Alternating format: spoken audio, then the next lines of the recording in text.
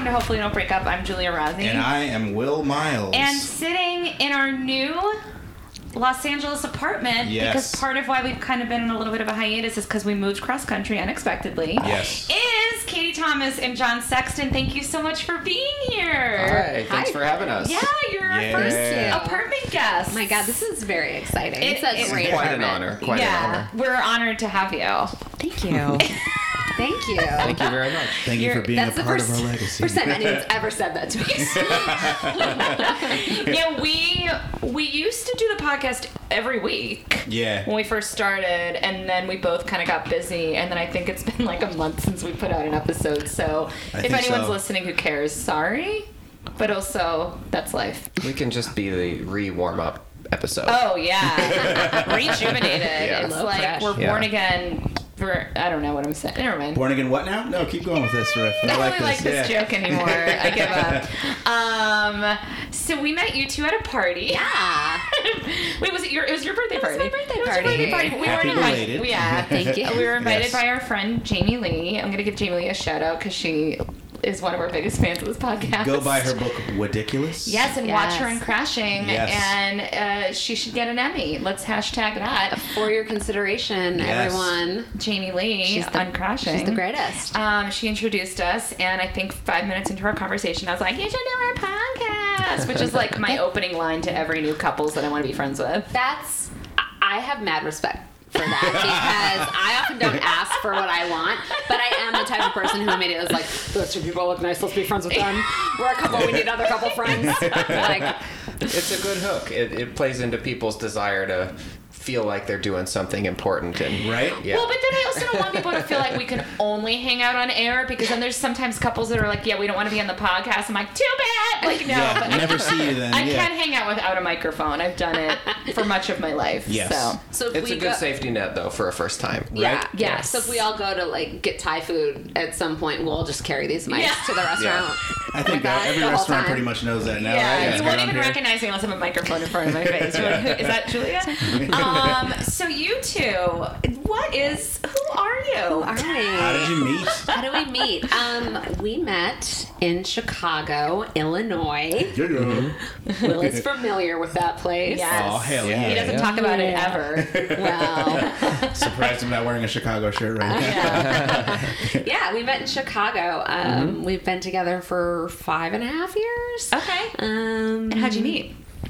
Well, we actually met through OkCupid.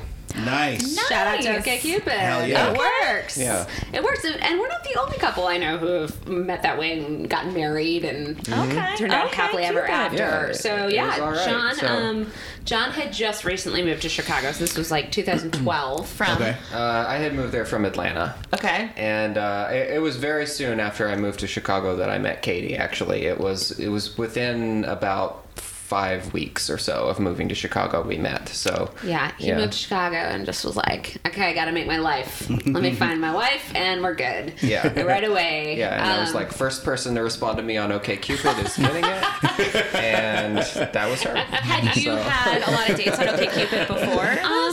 So we met in like September, and I joined I think around Christmas. So I'd had a handful, and I did end up dating someone for about 4 months that I met on OkCupid.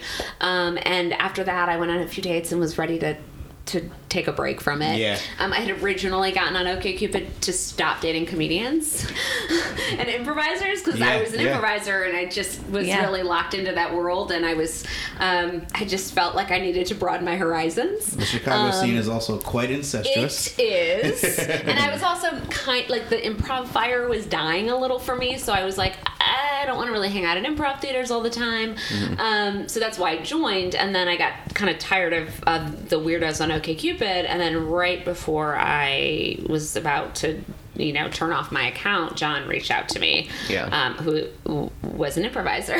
You are an improviser. Well, I was, actually. Yeah. So I've been doing it for a long time. I got started in college in 2000 and had been doing it basically very consistently ever since until the time I moved to Chicago. And that was actually the main reason that I moved there, because I had been moving around to different cities, like a lot throughout kind of the South and Southeast, like Memphis, Nashville, Atlanta, those kinds of places.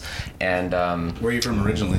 I grew up in Southern Illinois, in Carbondale area. Yeah. So SIU. Yeah, SIU. My dad Shout teaches at SIU. Go Salukis. Man, I am so not involved in this conversation. And so I kind of wanted to, do the Chicago improv thing for a while, and had an opportunity to go there, and so that's why I did. But soon after I moved there, I met Katie, and I was working for myself at the time. I still am, and I ended up getting a big client contract like immediately after moving to Chicago. Web designer and developer, do consulting work and things like that. So I got a very big project that took up a lot of my time. I just met Katie, and I was going through the program at I.O., and it was okay, but it ended up being not really what I wanted to focus on, because at this time I was like 30, and a lot of my classmates and other people in the program were in early 20s, and they wanted to be at the bar all night, and I wanted to be doing other things instead. So I came to Chicago specifically to pursue improv, and within a few months of moving there was like, well, I guess I just don't want to do this anymore. So had I held on to that, I used my improv skills to change what was important to me. And you said life. I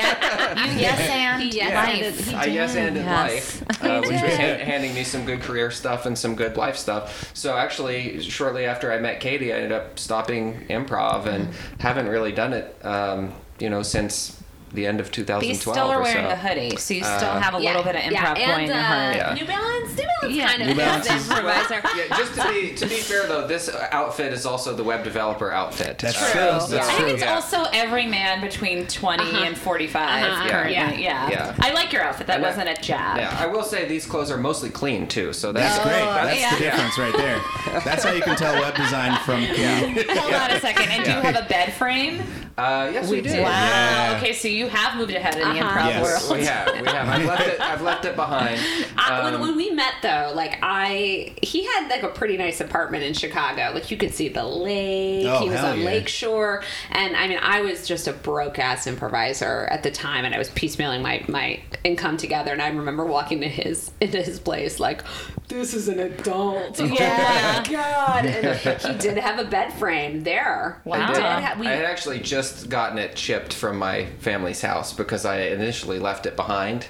But then I got it just in time to impress me. And that's the story of the headboard. Nice. As soon as she saw that, it was a done deal.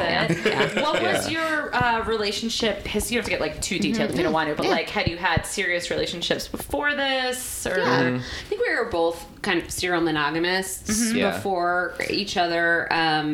I became less so when I got to Chicago, but I had a few longer term relationships. Nothing over a year in Chicago. Yeah, it's very hard out there, I will say. Yeah. You really think in comedy probably, right? Comedy in Chicago is hard, at least. I think in the city in general. I don't know. It's hard to say. Yeah. Well, I also think you're an exception at times. I was a whore. I figured that about you. I know I apologize to anyone who's heard this so many times in the podcast, but I'm Will's first girlfriend. Yes. Aww. You were just a big whore before that? Big whore. I had a high school girlfriend that... but I had to think about it for a second to remember that I had a high school girlfriend. Yeah. Told you. Well, I think it maybe it's more accurate to say it's very easy to not do long term. In I think the Chicago same is true for New York, though. I think the same is true I think it's tricky with a career choice that, unless the person you're dating really understands your behavior and lifestyle, it can be tricky. When I did improv, I basically only dated improvisers. One guy was worked at Second City but wasn't an improviser, so he got and it's when you're living that lifestyle, I think it's a non-improviser doesn't want to sit at IO's bar for 4 hours while you finish your 4-hour improv show or whatever. It's like, wait, I'm Some gonna of go those pretty are soon. long. Yeah. They all feel that way. Yeah. But it was great because it was funny because, I mean, like, he moved to Chicago, like he said, to do improv and basically didn't. I mean, he went through I.O. And he defined himself so much by his involvement in the comedy community, and then barely did it when we met. So that's still one of those things that's change like, for me. He thinks it's weird that I don't kind of know him as an improv comedy guy. It was very much my identity because I wasn't just a performer. In the cities that I had lived before, there was often kind of small to medium-sized improv scenes, and so I had actually started companies, like started improv businesses that would do shows and corporate training and classes. Oh, wow. And so I was very involved in like creating and growing scenes, not just performing, although I like to do that too. And so part of the reason I wanted to go to Chicago was like, I'm tired of doing that. I'm tired of having to be the one to make sure that improv exists in a place and also try to have fun doing it. Mm-hmm. I just want to go and have fun because there's already plenty of improv in Chicago. And it turns out that I actually liked it less. Like I liked having something to do with making it happen there. And when I got to Chicago and felt like I was one in a sea of thousands, and the previous experience doesn't count for much when you get there. So I felt like it was kind of back to square one, and I was like, wait a minute, maybe there's something more to the entrepreneurship and business side of what I was doing that I actually liked. And that's actually the thing I have continued, is the entrepreneurship and business and stuff. So it was funny, to me anyway, like how those two things were intertwined, and then I kind of separated them and kept pursuing the part that I wouldn't have guessed. Yeah.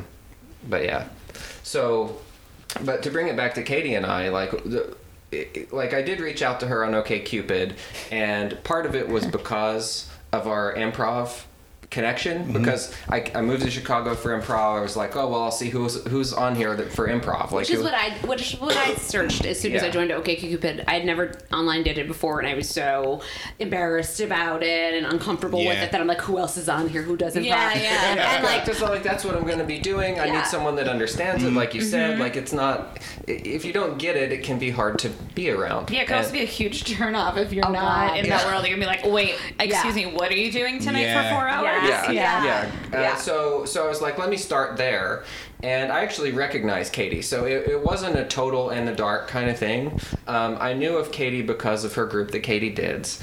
And I'd seen them perform a couple times in the past at like festivals and things. And we later learned that we had actually even performed at the same festival about 3 or 4 years earlier, but just on different nights and never actually crossed paths. So I felt like I had a little bit of an in to be like, oh, hey, I see you're on here. Like, I think you said something like, oh, I've seen you perform. I'm not hitting on you. And Yeah. I was like, on OkCupid? But isn't that the point of OkCupid, to hit on people?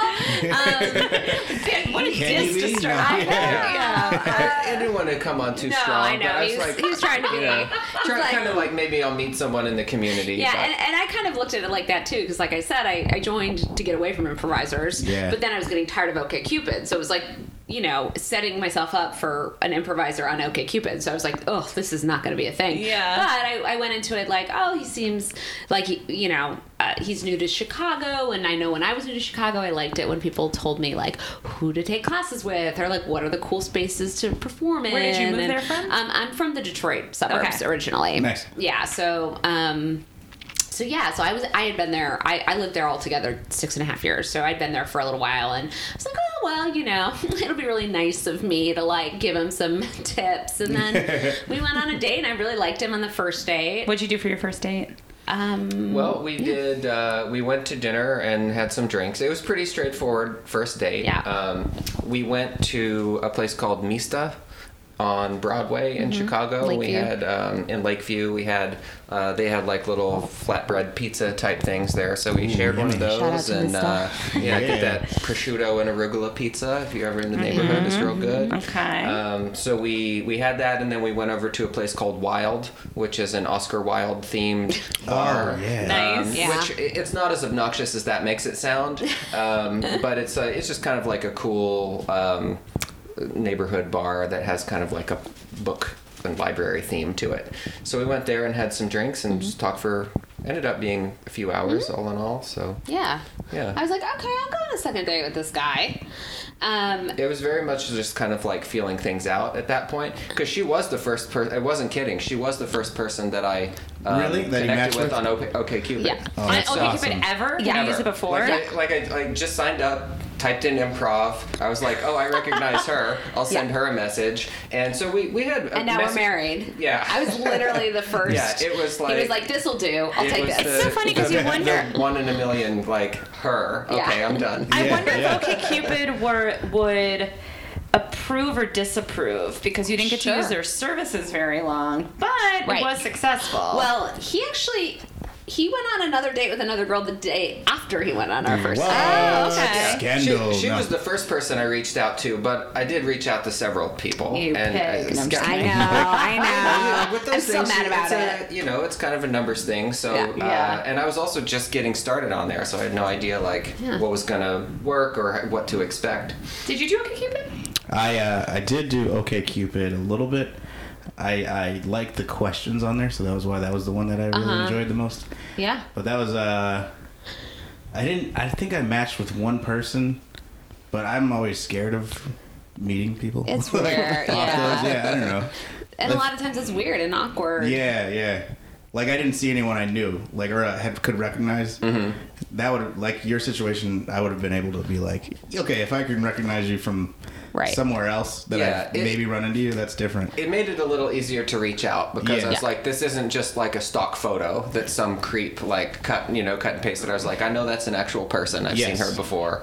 So it's probably safe. Well, like I did. So before I started dating Will, I was single for about a year. I'd only had like back-to-back serious relationships before Will, and I joined Tinder and deleted Tinder maybe 7 times, because every time I would start having conversations, and again, like, so sometimes I would swipe across someone I knew, like one was a comedy club owner, and I was like, dear God, no, that is strange. And then of course he messaged me on Facebook and was like, saw you on he wasn't being gross, he was just whatever. Sure. I have no idea, but then there was this one guy who, usually the conversations on Tinder, at least for me, would just be like, hey, and then I would usually delete my profile. I get so nervous, and I also didn't even want to date. Like, I was really just looking to, get my numbers up, and that's pretty easy to do in comedy, Yeah. So you don't need Tinder for that. I didn't need to. I was like, Tinder's literally at my show tonight. You're like, here's a bunch of dudes who weren't popular in high school, but then found out they were funny,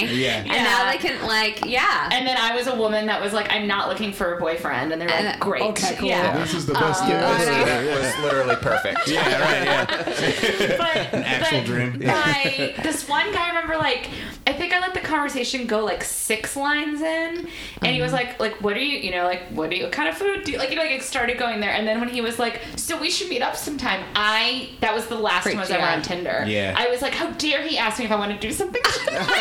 Yeah. The whole point. But I just remember being like, I don't know what his voice sounds like. Yeah. I'm going based off a photo. Yeah. Like, I don't know. I mean, I'm not against it at all. I think obviously, present company, there's great experiences. It's different, because we did like a little research on the last show I worked on, and OkCupid is the middle of the app, like hookup things, because Tinder is straight up hookups, right? Yeah. Match is marriage, right? And but we did just meet a couple. is feeling it out. Yeah. But we just met a couple. Who was it? There's a couple that we met that got married off Tinder.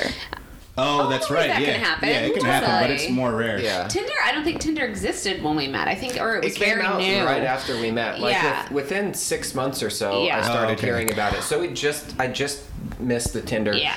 It wouldn't have been my style, though. I don't think because I'd be like, I want to have genuine conversations with people and like, get to know them for real. And I don't know that Tinder's for me. Yeah. As far as being a comedian, not that I'm like mega famous or whatever, but I just felt weird because you know, I've done things, and then I felt weird if somebody, because I've had people not on Tinder, just the internet in general, be very forward. I think in a flirtatious way, and that weirds me out at times. And so to add this extra layer of it, because at least when people have reached out, I mean, it's pretty clear I'm in a relationship because I have a podcast where I'm like, is my boyfriend not talking to me?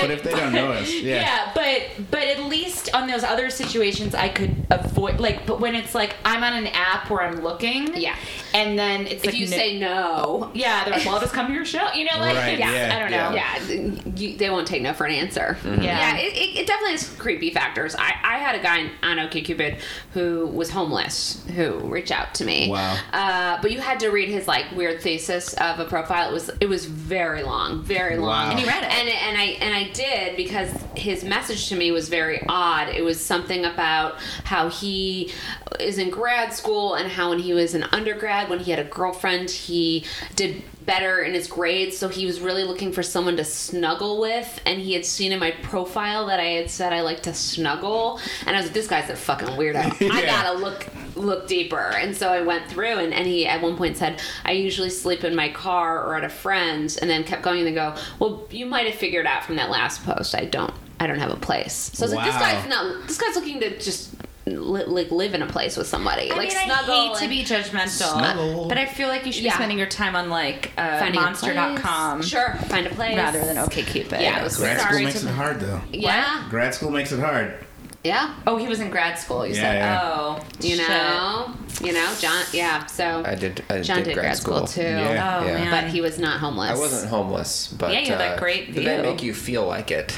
Yeah, I'll bet. Wait, so you can't get a job really when you're in grad school, right? Emotionally and salary wise, you certainly feel homeless when you're in grad school. So what date or do either of you remember like the moment where you were like, oh, this is, I want to be with this person? Yeah, I mean, this is going to sound really obnoxious, but our second date. Oh no, that's great. I feel like I spent so many long-term relationships thinking like, oh, I guess like after a certain amount of time you just figure it out and you're like, yeah, this is a person I want to marry or be with forever. And our first date was good, and our second date was amazing. It was like a Sunday. We rode bikes to the lakeshore, Montrose Harbor in Chicago, and like rode bikes, picked up these like banh mi sandwiches and had a little picnic on the lake, and it was lovely. And then it was one of those days that just started to go longer and longer and longer, and we took a walk, and then we rode our bikes all the way down to Navy Pier,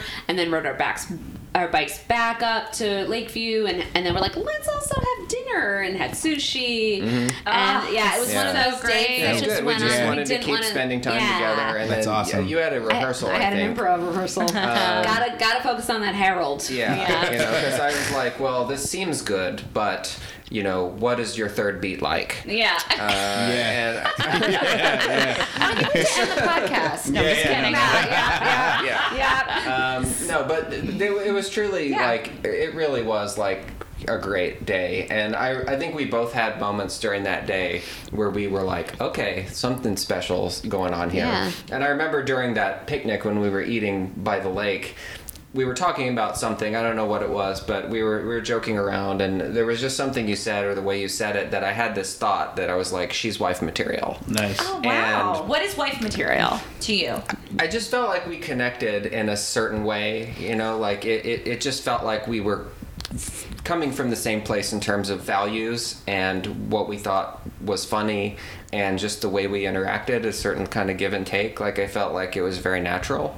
And so I don't remember exactly what it was that we were talking about, but it was just kind of a feeling that I was like, we're very compatible.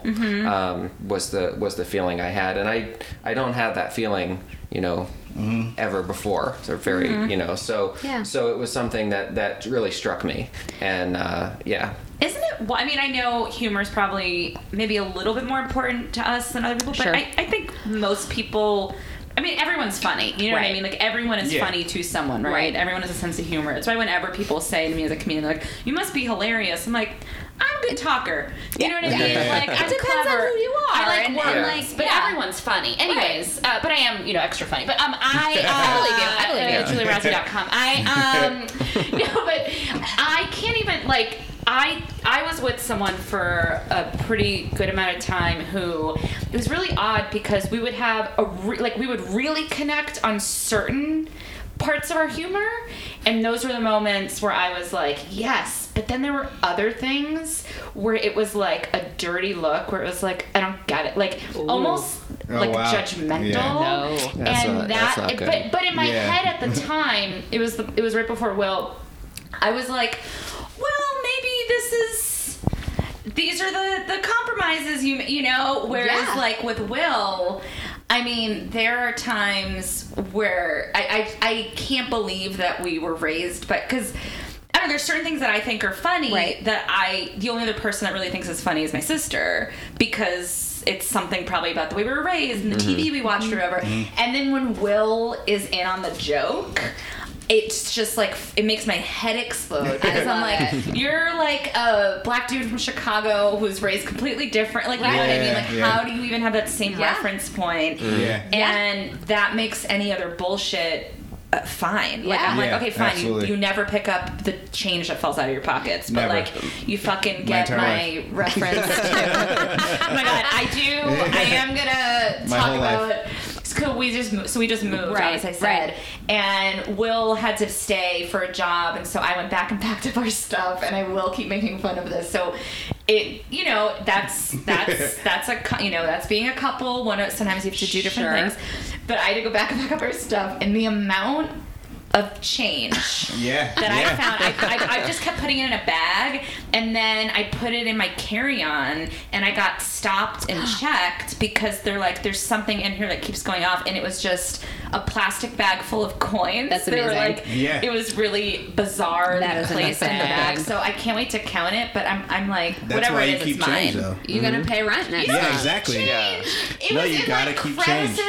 It was in drawers. I know where it was. It was on the floor. It was behind furniture. It was in like the bathroom, like behind the toilet. I mean, it's that's I didn't know that. Shit change. And then there was just like bags, and he just had like shopping bags in his closet. I was like, what do you need me to pack? He's like, everything. And I'm like, even this plastic bag that has a bunch of dimes, and a few pennies, receipts from 2005 for like a soda. You never know. Yeah, it sounds like a diversified portfolio to me. Thank you. You son of a bitch. Put it all in one place. It was. You never know when you're going to get audited, right? That's right. Shout out the I IRS. gotta say, though, I don't know. I mean, I guess, you had kind of no choice but for me to do this, but there's no way in hell that I would have, no offense, trusted him or anyone to pack my stuff for me. It's hard. And also that's a great opportunity to like just throw shit out. I threw so much of this stuff away. Good for you. Yeah. You know? What? Like tags off of pants that you bought 5 years ago? Damn it. I'm never going to get to return those now. Good luck. Or like credit card offer statements that were like current resident, Current resident. Yeah, it's current resident. But it was a credit card that said current resident. Somebody's going to steal my credit. Yeah. But that was one of the things moving to LA that was weird is that, and also realizing you can't really like talk about celebrities in public either. You have to be, people are like, shh, girl, they could be anywhere. Yeah. Or like you never know who's their agent. You know what I do? Like, I don't. It's like, Brad Pitt is so. Oh, never mind. If I'm in public and I'm having like coffee with a friend and they're like, "What's new?" I mouth or whisper words: script, audition, pilot, because I don't want to be that person. Because everywhere I go, I overhear just someone go. And this is the thing that blows my mind about LA is the amount of people that have no sense of awareness where they're literally saying their entire pitch in public. Yeah. And I'm like, I mean, I'm not, but like, what if I was just sitting there with a laptop copying everyone's fucking ideas? Absolutely. But the volume, they're like, well, I'm working on this new thing. And I'm like, are they saying it loudly because I think someone's going to hear them? And you're like, that sounds great. Here's a deal. Like, hi, I'm John Paramount. I know. It's probably more the latter that they're trying to broadcast it in whatever to me, little I'm way just that like, they that can. is some top secret shit. No, I know. No, I think it is. I think it really is that, like, here's where I get noticed. Like, Pamela Anderson in the stadium or wherever she got noticed. It's like, I'm at L'Oreal coffee shop. Right. Wait, Oh what my did Kathy God. do? Didn't she get famous because she was like on a jumbo cam Yeah, at a sports event? At a Lakers game, I believe. Yeah, they were like, "You're hot. Yeah, here's a deal to be hot." That is the thing that blows. That's the very old school way of doing it. Yeah, it was like 94. Yeah, that was the the original YouTube was just looking up at the ball game. And the original YouTube. I think the job was Home Improvement also. Yeah. I think they saw her and they were like, "You're a great tool girl." Yeah. But it is mind blowing when you sometimes will hear an interview with an actress, and look, I don't disparage anyone's journey, like, you know, sure. But it's so interesting because sometimes you'll hear like a good actress too, someone who's good, who's like, yeah, I was discovered in the mall, and it's like, oh, so can you just discover someone and then teach them how to act, or like were they emanating an energy? Was it they were manifesting it? Like it's just so.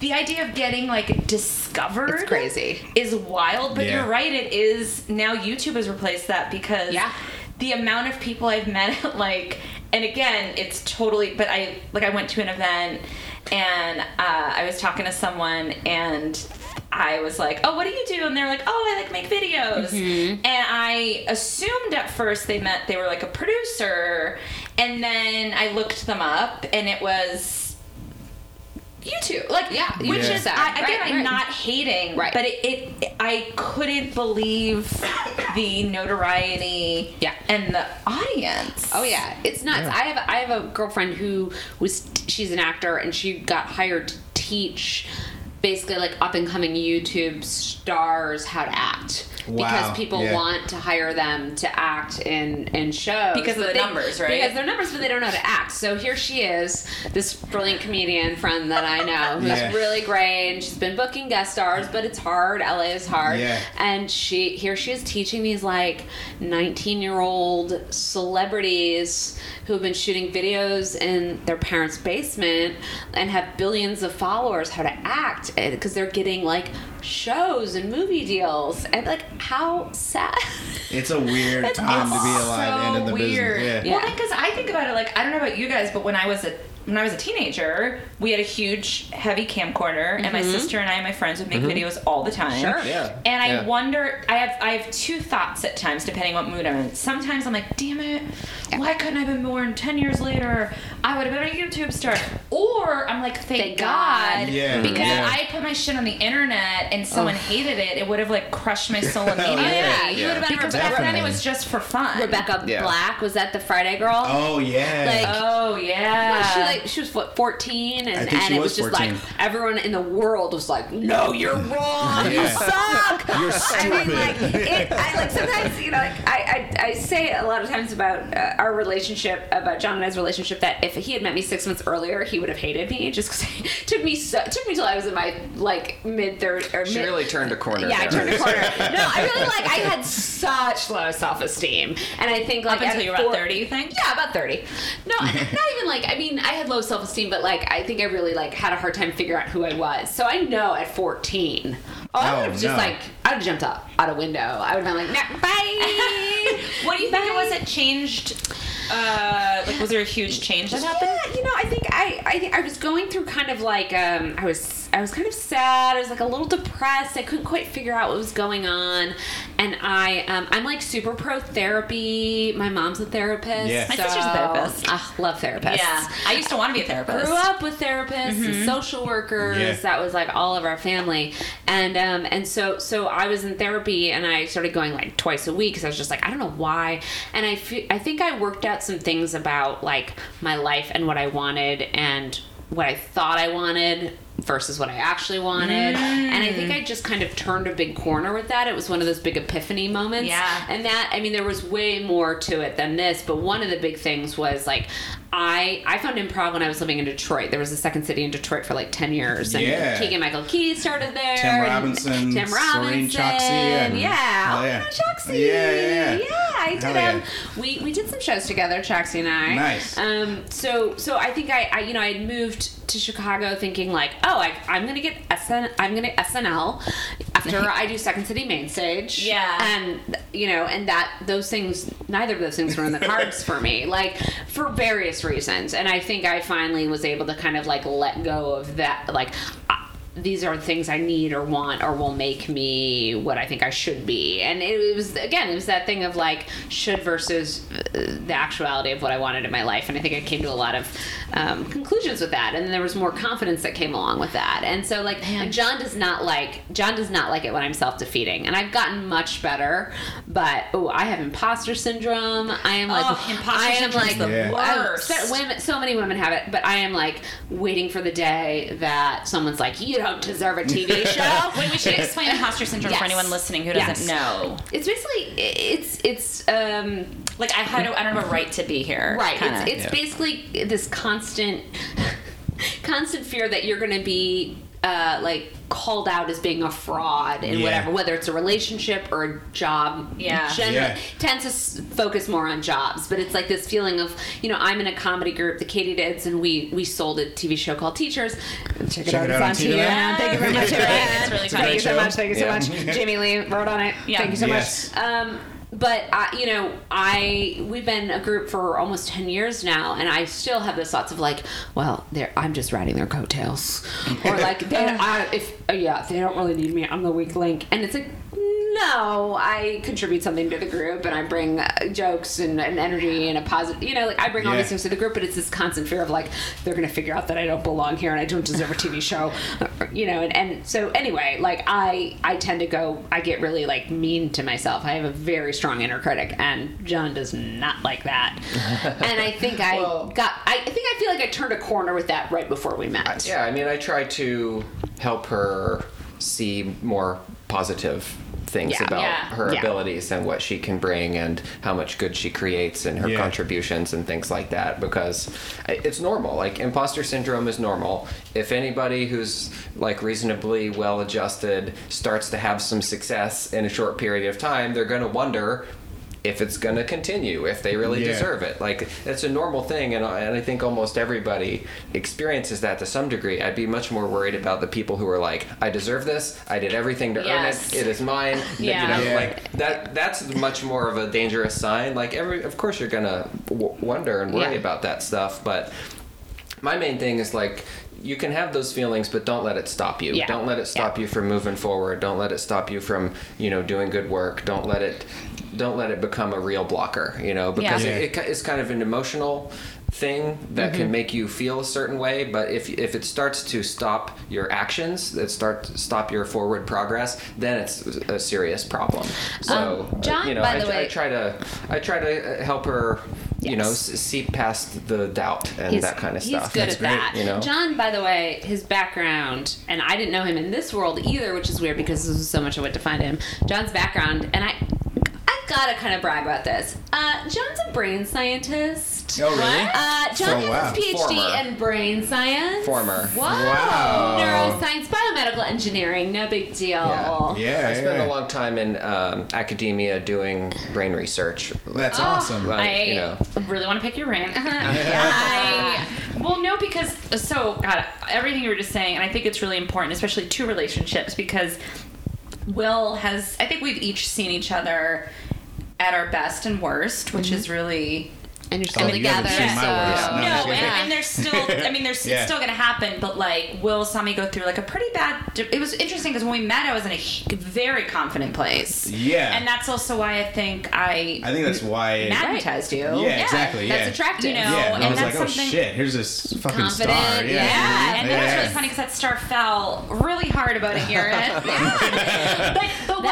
But what I realized though, and I think it's really important, what I really learned is like, okay, so when you're having imposter syndrome or you're feeling, not confident or whatever, I know for me as somebody who's done a lot of therapy, who reads a lot of self-help books, who's like very interested in like brain research, I do Kundalini yoga, I'm interested in like electromagnetic coiled energy. I'm really open to all of it, and I really, what I like when it comes to meditation and all itself is I want the science behind it. Yeah. That really matters to me because there's got to be a science to it. The coincidence is a science, right? Anyways, that all being said, I think what I used to do in the past and what changed me in a better way recently is instead of being like, I I feel negative. Gotta fix it. Gotta be positive. And like beating myself up and feeling guilty for feeling negative, I've really learned to be like, okay, today I'm sad today. I feel sad today. Yeah. Today I feel like an imposter. This is not permanent. Yes. This doesn't define me. And I am not this doesn't mean I'm now a failure. Right. I just feel bad today. Yeah. And I, and like if Will's like, what's up? I'm like, hey, today I feel this way. Yep. I'll let you know if I need a pep talk. Yeah. But I think, you know what? Yep. Just know this is how I'm feeling today. Rather than like either fucking falling apart and catastrophizing it and being like, it's over, And John and I just made eyes. Yeah, I saw that. Katie I was like, I can do that. Yeah. And it still might happen, but I know for me personally, it's something that I've always, what I've been sort of almost like obsessively spreading, because when you have a realization, you want like everyone to know it, and then you open a Scientology center, and then you're like, hold these rods. You're really asking for it. But I just think that's something so important that I didn't know. I just think there was always something wrong with me that needed to be fixed, and more, maybe it's just getting older. I'm like, oh no, I'm just a human. Yeah. No, I had a very similar realization. I've kind of struggled throughout my whole life with like little bouts of anxiety all the time, depression on and off, and I think any day I felt sad I would panic because it was like, oh god, I'm depressed, oh god, and exactly what you're saying, and I had a very similar realization where it's just like humans are sad sometimes, and that's we're also okay. raised in a time where I don't think that's encouraged. No, it's like here, pop this pill, you feel sad. Ooh, right. And you're constantly looking at things online where people are showing, the best, most exciting, most glamorous moments of their lives, and people don't generally share the down stuff. I do. And so, that's good. I think it's healthy to share all that stuff, like the positive and the negative. But most people, they only want to put out the stuff that's going to make them look the best. Right. And it gets exhausting. And there's studies have shown that the more time people spend on social media, the worse they feel about themselves. Oh, absolutely. This is why go ahead. Yeah, it's because you're being exposed to this very curated view of all the other people in your lives while you're sitting there, maybe not feeling the best, and it's a very reinforces those beliefs that maybe I'm not good enough, maybe I'm an imposter, because you're seeing all this stuff from other people. Well, so part of the podcast, for me is like I really wanted to, as far as relationships go, like I think that's something for people who are single or maybe in relationships that aren't working. I know I've had friends who are like having difficulties in their relationships, and they go online, they're like, yeah, but like, on Valentine's Day, everyone's just like, they're so happy, and I'm like, listen to the podcast. No. Everyone's fucking fucked up and flawed. Yeah. Will and I have had argument, like, we, just because we've got a cute image on our podcast profile, we have been... But we also bring like arguments to the podcast too. To be shit's real. Shit's real. Shit happens, you gotta talk about it. But I do think that, and it's also why I started, if I can plug, my live talk show called Feelings, a talk show with Julia Rossi. The next one is March 28th in New York. It's sold out, but there might be snake-bite tickets available, and I'll probably bring it to LA soon. But it's a show. My sister, who's a therapist, not my therapist. She's my sidekick. That would be. Be really not a good conflict of interest. She was like, me too. I know, right? Yeah. It's really totally fun. Unbiased. It's probably Daddy. It's our dad. Oh my God, it's all Daddy's fault. She can also correct you on stuff and be like, that's what you think happened? Yeah, exactly, which we do. But the show is really fun because it's basically it's like late night talk show format, but every show is about a different feeling. So we've done sadness, we've done confidence. This month we're doing empathy, and it's just the whole show. So like the guests, the interviews, the stand-up, the music is all based on that theme. I love that. And we just dig into it because my whole thing is like, I just don't want to label myself any one, because for a while I thought I was depressed, and I'm like, I'm not. I'm just sensitive and I have feelings sometimes, Yeah. And I do think that I know I'm like giving a sermon right now, but it's great. She literally got on a soapbox. I know. It's weird. Yeah. I mean, it's a huge soapbox. Yeah, it's strange. huge. It's weird to have that. I'm saying for the listener, she literally got up on a soapbox. Yeah. It's so strange. Anyone who's listened knows shoulds, as far as relationships go. Yeah, they don't work. They are the fucking killer of relationships. Shoulds. Absolutely. We should be married. We should have kids. Yeah. We shouldn't be together. I should date you. I should be with someone like this. Yeah. No, that's I totally agree. I mean, I think. Yeah, I think it felt really like easy with John when we met, but I do know a lot of people who are like, well, they're like, I should feel this way because you guys felt that. I have one friend specifically who's like, you felt that with John, I don't feel that with this person. I'm like, but you're different humans. Yeah. You're a different person than I am, and he's a different person than John is, and like what works for me doesn't necessarily work for you, and you can't compare yourself to anything else or what you think you. And again, like it kind of goes back to that realization I had of like, I should want to be on SNL, I should want Second City, and it was like, no, I should be me and do what I need to do. Well, you would know the answer to this, or maybe not, but that's ego, Where right? is the brain? No. Nobody knows for sure. We think it's at the end of the penis. But, that's what I thought the whole time. All right, great. What was the question? That's ego, right? Like the part of you that's ruled by like I should have this by now, but like that's like ego or thirst or whatever you want to call it. Whereas instead of like this feels nice, I'm gonna go with it because it intuitively feels good. That to me is like spirit. But anything that is like Will, you and I should have kids by now. To me, that's like about other people and image and fear. Is that brain science or is that psychoscience? No. I think you psycho. I You can tell I've never gone to therapy. He just called you psycho, just so you know, Julia. I can't wait for you to go to therapy. Anyhow, No, like I think ego is very self-centered. Yeah. Like in the sense of like thinking about yourself. And that certainly, like what you said, could fit with the, I want this, I think I should have this, other people should give me this. It's a very kind of self-oriented view. Like that's a lot of what ego, is kind of about. It's not just about like saying I'm the best or, I'm the funniest or something like that. Like you can have what I would consider to be ego in a negative way too, which is like, why isn't anybody giving me what I deserve? Or I'm not good enough, or, why don't I get the opportunities for the shows or for the gigs or whatever? Like that's still ego driven because it's very self-oriented.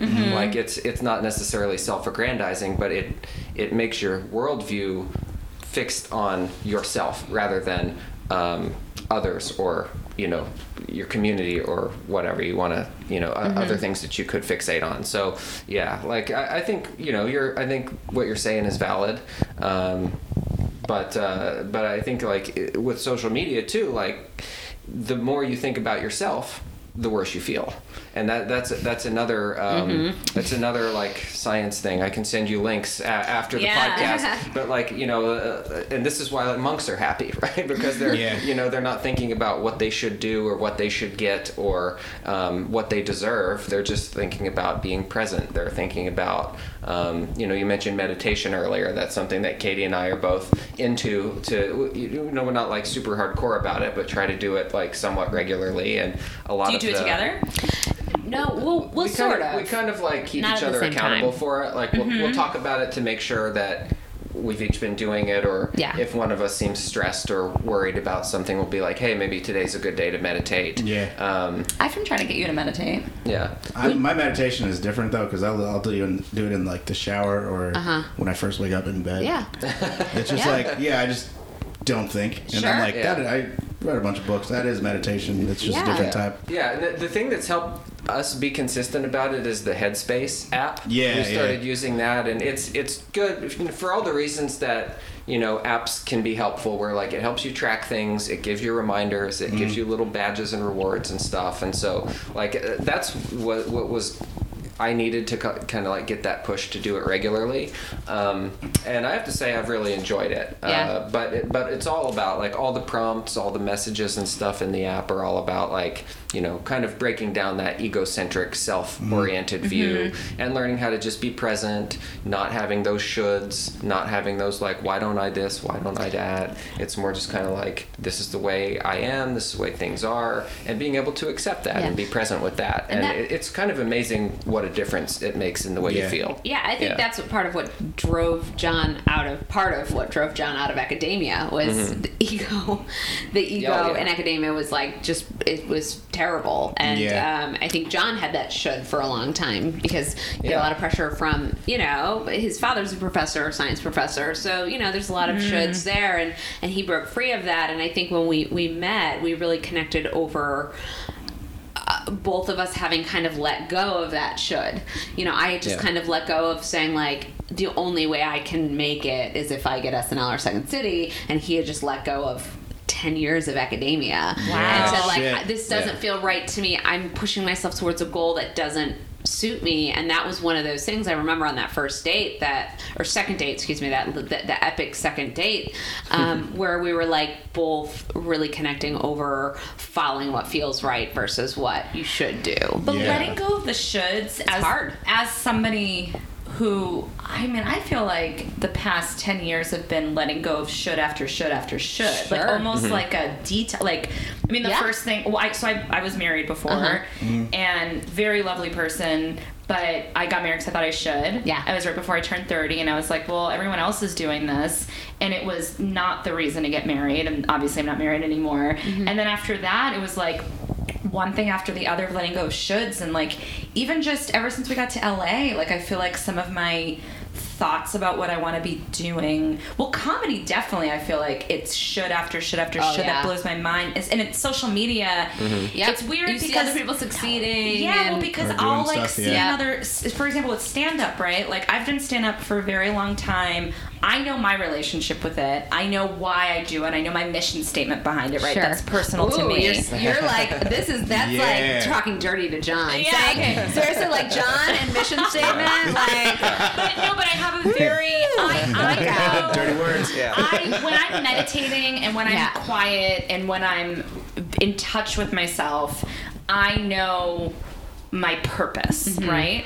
When I, every now and then, see like so-and-so's name on a poster, I'm like, I should be headlining the blah, blah, blah. And then when I really step back and think about it, no, I shouldn't. Is that really what you want to do? It's really not even anything I actually want. Absolutely. And it's very painful. Yeah, because I think being driven by those like egotistical shoulds. Yeah.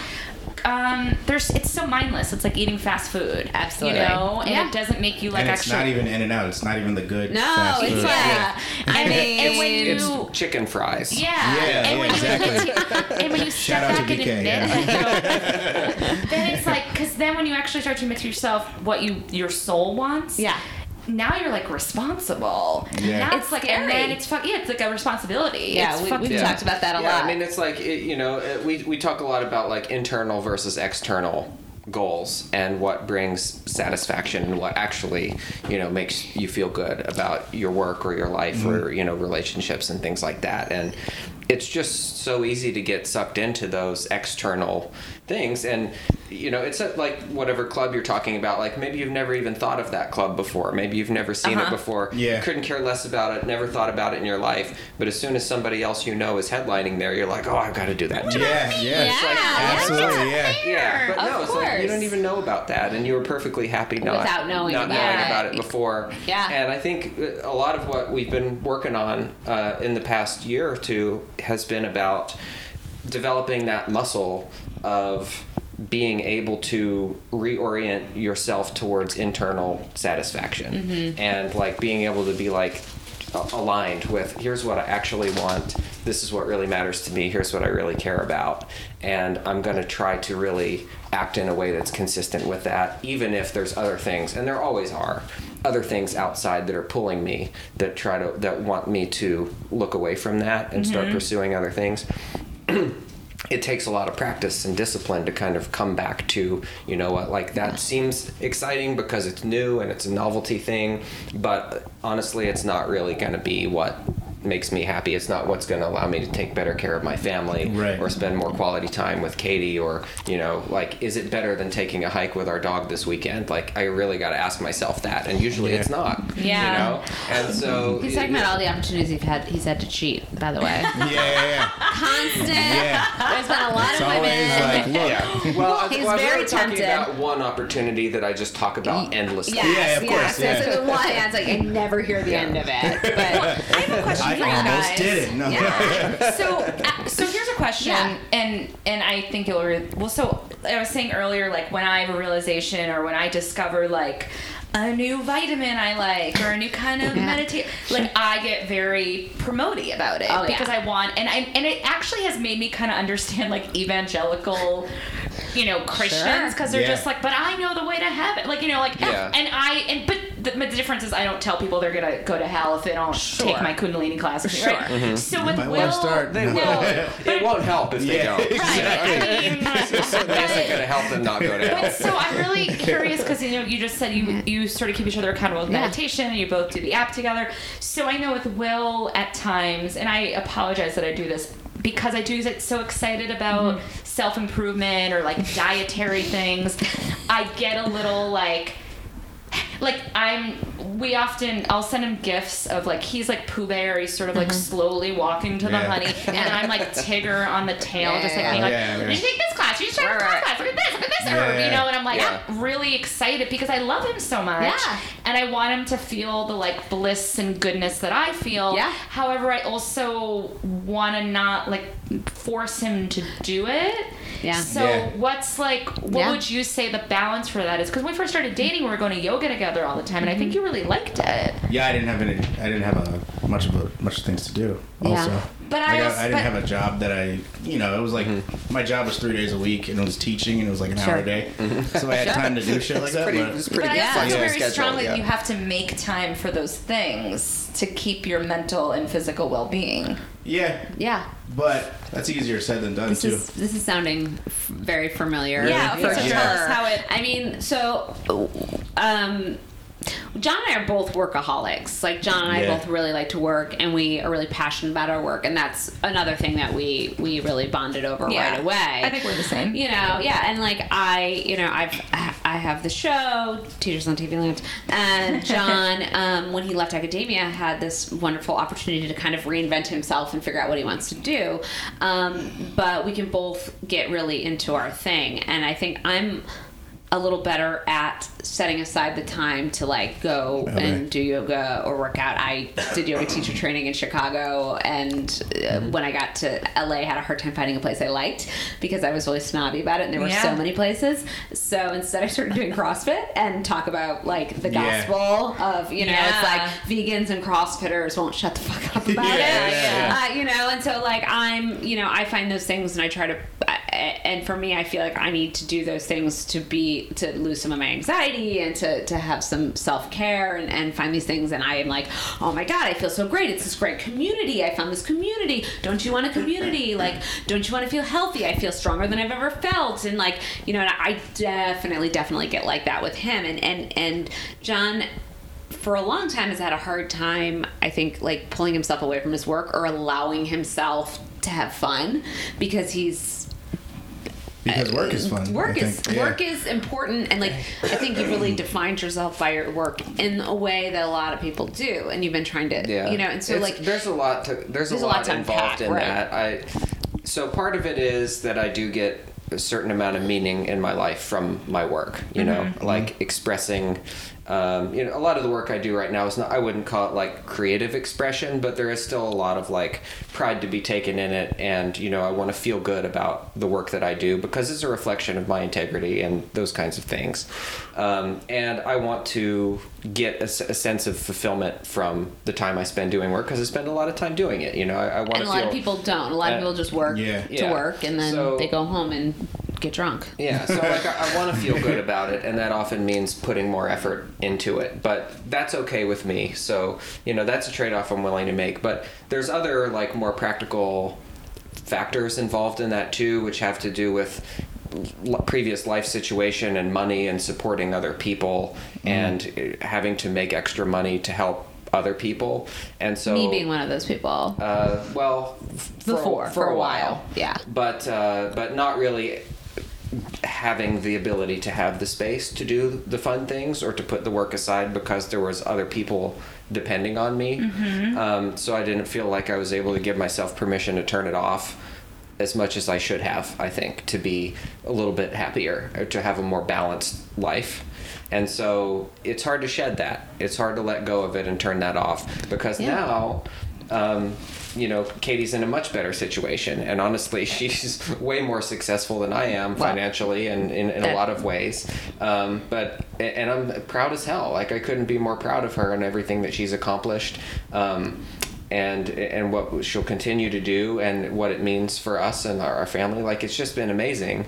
And it's, we're in a situation now where I could take a step back from work a little bit and be like, okay, it's not all riding on me. And if I don't work like 10 hours a day, it's all going to fall apart. We're not in that situation anymore, luckily. So this year, we've talked about this too. Like, I'm making very intentional steps to try to dial that back a little bit. Like, he's going on runs now, and it's hard. It's like, I'll be like, oh, he's running. Oh, maybe you should also come to a spin class. Yes. You like to bike, and I can see. And like, it's like, Will bought a basketball today because he's going to start going to the basketball courts, amazing. And it's taking all my energy to not be like, I can't wait to go play basketball. I know, totally.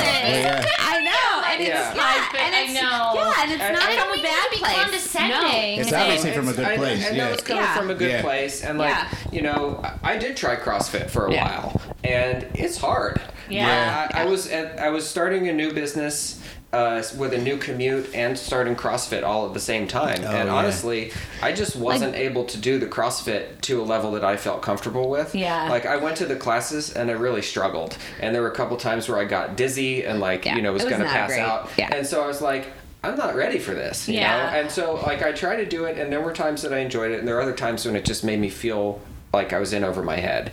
So I stopped doing CrossFit, but I kept running on my own, and now that is something that makes me feel good. But it took like a year to get to the point where the treadmill wasn't anxiety trigger, and it was more like, oh, I can do this in 30 or 40 minutes, and it's not gonna like lay me out for the rest of the day. But it took a while to build up to it. Well, I think that's the trick to what I've learned is it's not to be like, you have to do this exactly the way I do it to whatever. Like, again, I'm going to go back to the basketball thing. Like, I've just been saying to Will, like, hey, a great stress reliever is exercise. And I love bar method. Will's not going to go to bar method. A lot of dudes aren't going to go to bar method. I don't say that, but I'm like, oh, cool. Okay, but you love basketball, so that's awesome.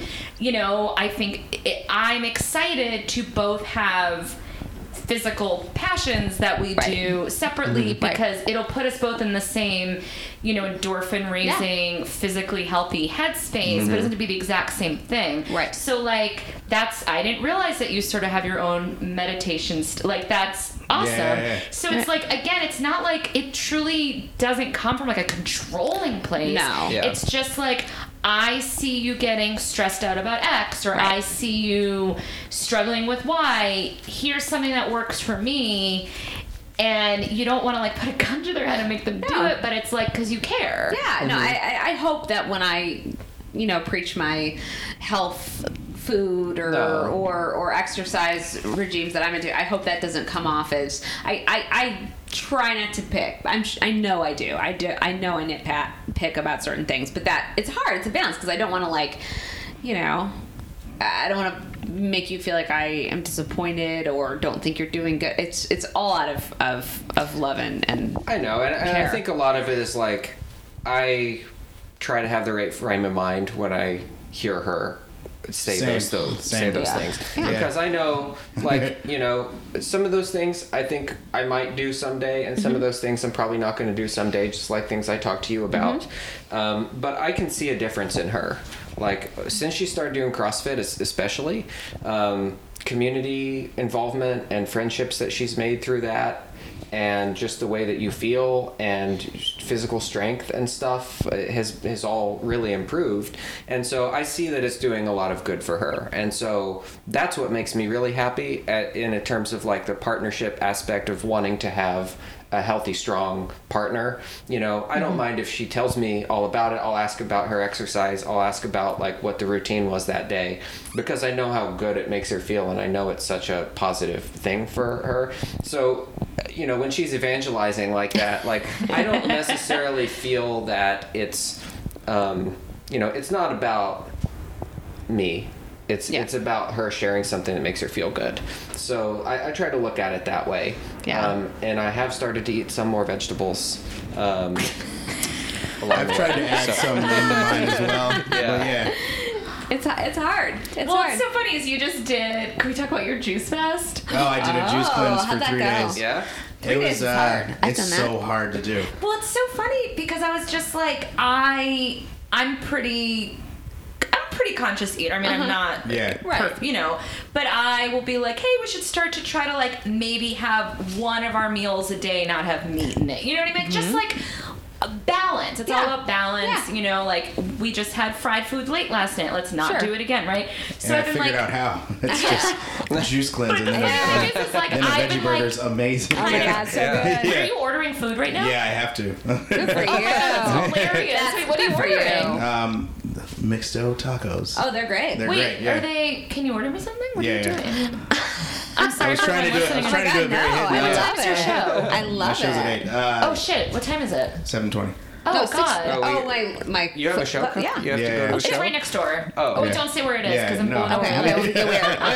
All the stalkers, all those guys on OkCupid. That's well, we amazing. we don't want to keep you from that. Yeah. I was going to say what's so funny though about the juice cleanse is that I've been like, you know, trying to in a kind way being like, hey, we should, and then it's so funny because he totally ignored everything I said. And really, you know, it's just like, get off my case. And then he comes home one day with these juices, and I'm like, what's going on? He goes, everyone at work's doing a juice cleanse. And I was like, wait, I'm so sorry. Last week you were eating like potatoes at every meal, and now you're going the extreme. I'm like, there's a middle ground. Oh, yeah. Like, I you know. don't have to do I will say eat your food. You eat solids. The juice cleanse taught me middle ground because I don't know. You eat so much and then you do a juice cleanse. You're like, oh, I guess I didn't need all those meals. I didn't need all that. Totally. Yeah. I So didn't now need you feel like any there's of a that middle. food. Yeah, now there's like a middle ground where it's like, you're establishing the boundaries. Yeah.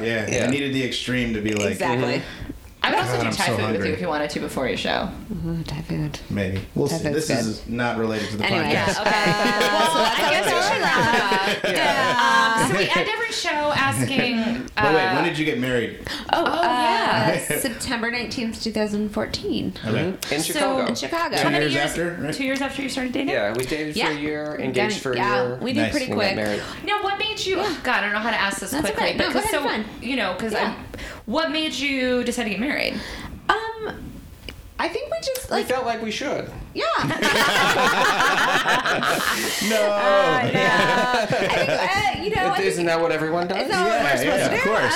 You know, I think it was something that we both wanted in our life, and like we said, we kind of knew right away that this was the person that I wanted to spend my life with, and he felt the same about me, and yeah, it just there probably is some should in there, but I knew I wanted to, just from like society and parents and whatever. But I mean, I knew I wanted to spend my life with you, and so we did get married, and then they're holding hands. Yeah, we're holding hands now.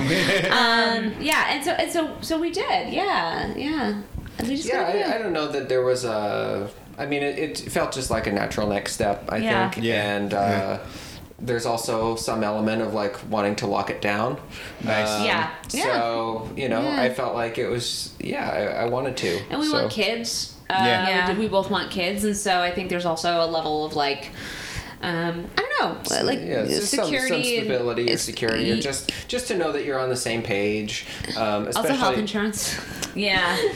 didn't hurt. Yeah. Like, you know, we were going through a lot of big life stuff at that point. Like, we had already moved to LA, but we had planned to get married in Chicago and had made about half of the plans before we moved. The move was we also moved very quickly. We packed everything up in 2 weeks. Because of the show and the deal and everything. Yeah. So it happened really fast. So Katie had to go back 4 or 5 times to Chicago and to Detroit to finish all the wedding planning. Like a bridal shower and a bachelor party that's planned and all that. And we went back for the wedding, and it was amazing. It was really a wonderful night, such a great, wonderful time. It was like I couldn't have imagined a better wedding. But I think we wanted a little bit of that stability and just to know, like, we're in this together no matter what. Yeah. Even though a lot of other things in our life are changing, and who knows what could happen. I mean, we move across the country for a pilot for a TV show based on a YouTube just series. Yeah. Like, this is far from a sure thing, and it's worked out incredibly. Oh, so you're a YouTube star. A little bit. But I'd like to say that we were. I love your makeup tutorials. Oh, thank you. Yeah. I have an ASMR collection coming out this fall. ASMR video.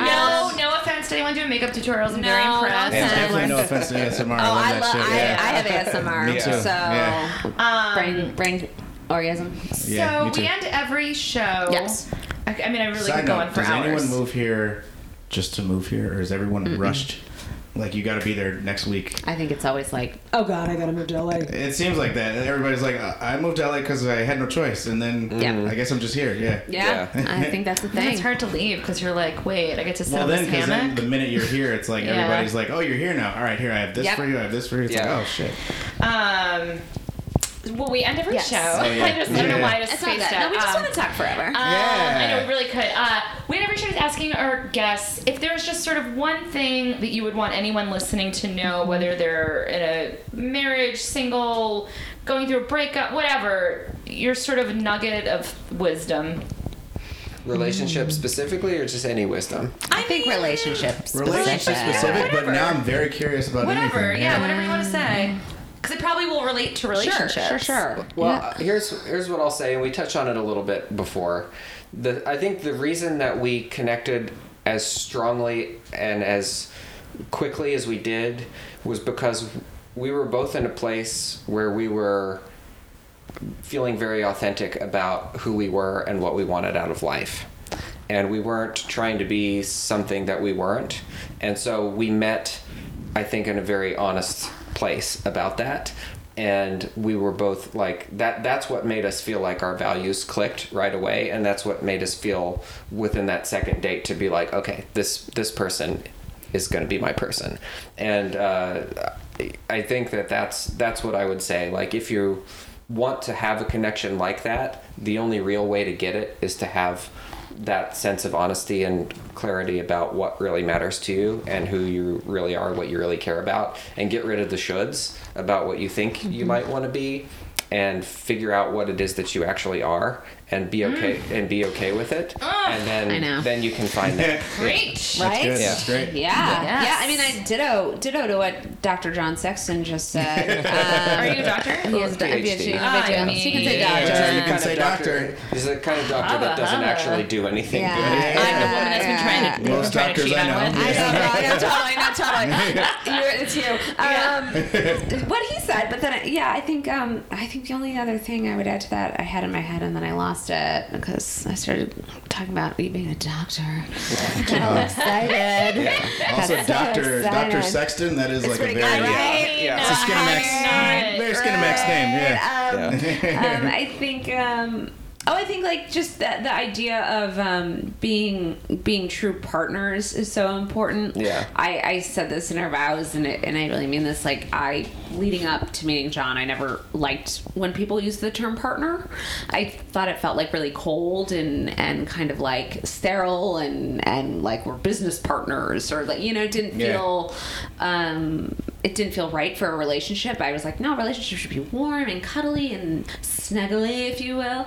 And with John, it's just that it started to make sense to me. Like, I feel like we're true partners. I feel like we are each other's biggest fans. Like, John has tried a lot of different things with his business since we've met, and I just believe in him so much that I'm like, do what you got to do. We're in a position where you can do what you got to do and figure out what you love and what you want to do, and I can support us in this way. And he's done the same for me. And I think really believing in the other person and allowing them to take risks is like a true sign of partnership, and just doing what you need to do so they can spread their wings and fly. Yeah, like we've definitely got each other's backs for sure, and I think like 100% would never doubt that.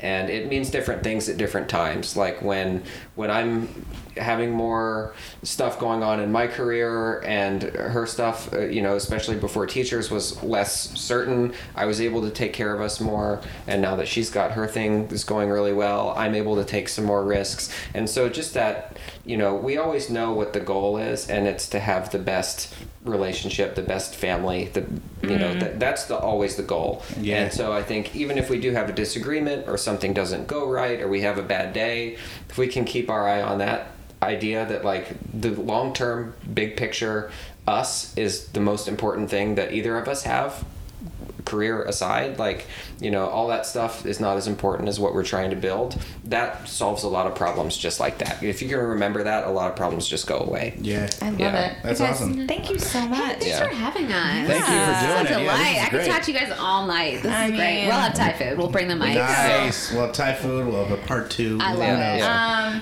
All right. Well, that's it. Or an off-camera part 2. I don't know. Just be friends off the podcast. There's also... We're not in the market for more. Yeah. We've got a lot of friends. Yeah. Also, I said off-camera. There's no cameras. Okay. All right. Bye. Thank you. Bye. Thank you so much. Watch Teachers. Good night, everybody. TV Land. Hell yes. Thanks for listening. If you like the show and want to hear more, please subscribe to us on iTunes. And please rate, review, and tell your friends. Also, you can follow us on Twitter and Instagram at HWDBU Podcast and like us on Facebook. Thank you. You already said thank you. Thanks again. Hey. Good night, everybody. You're stupid.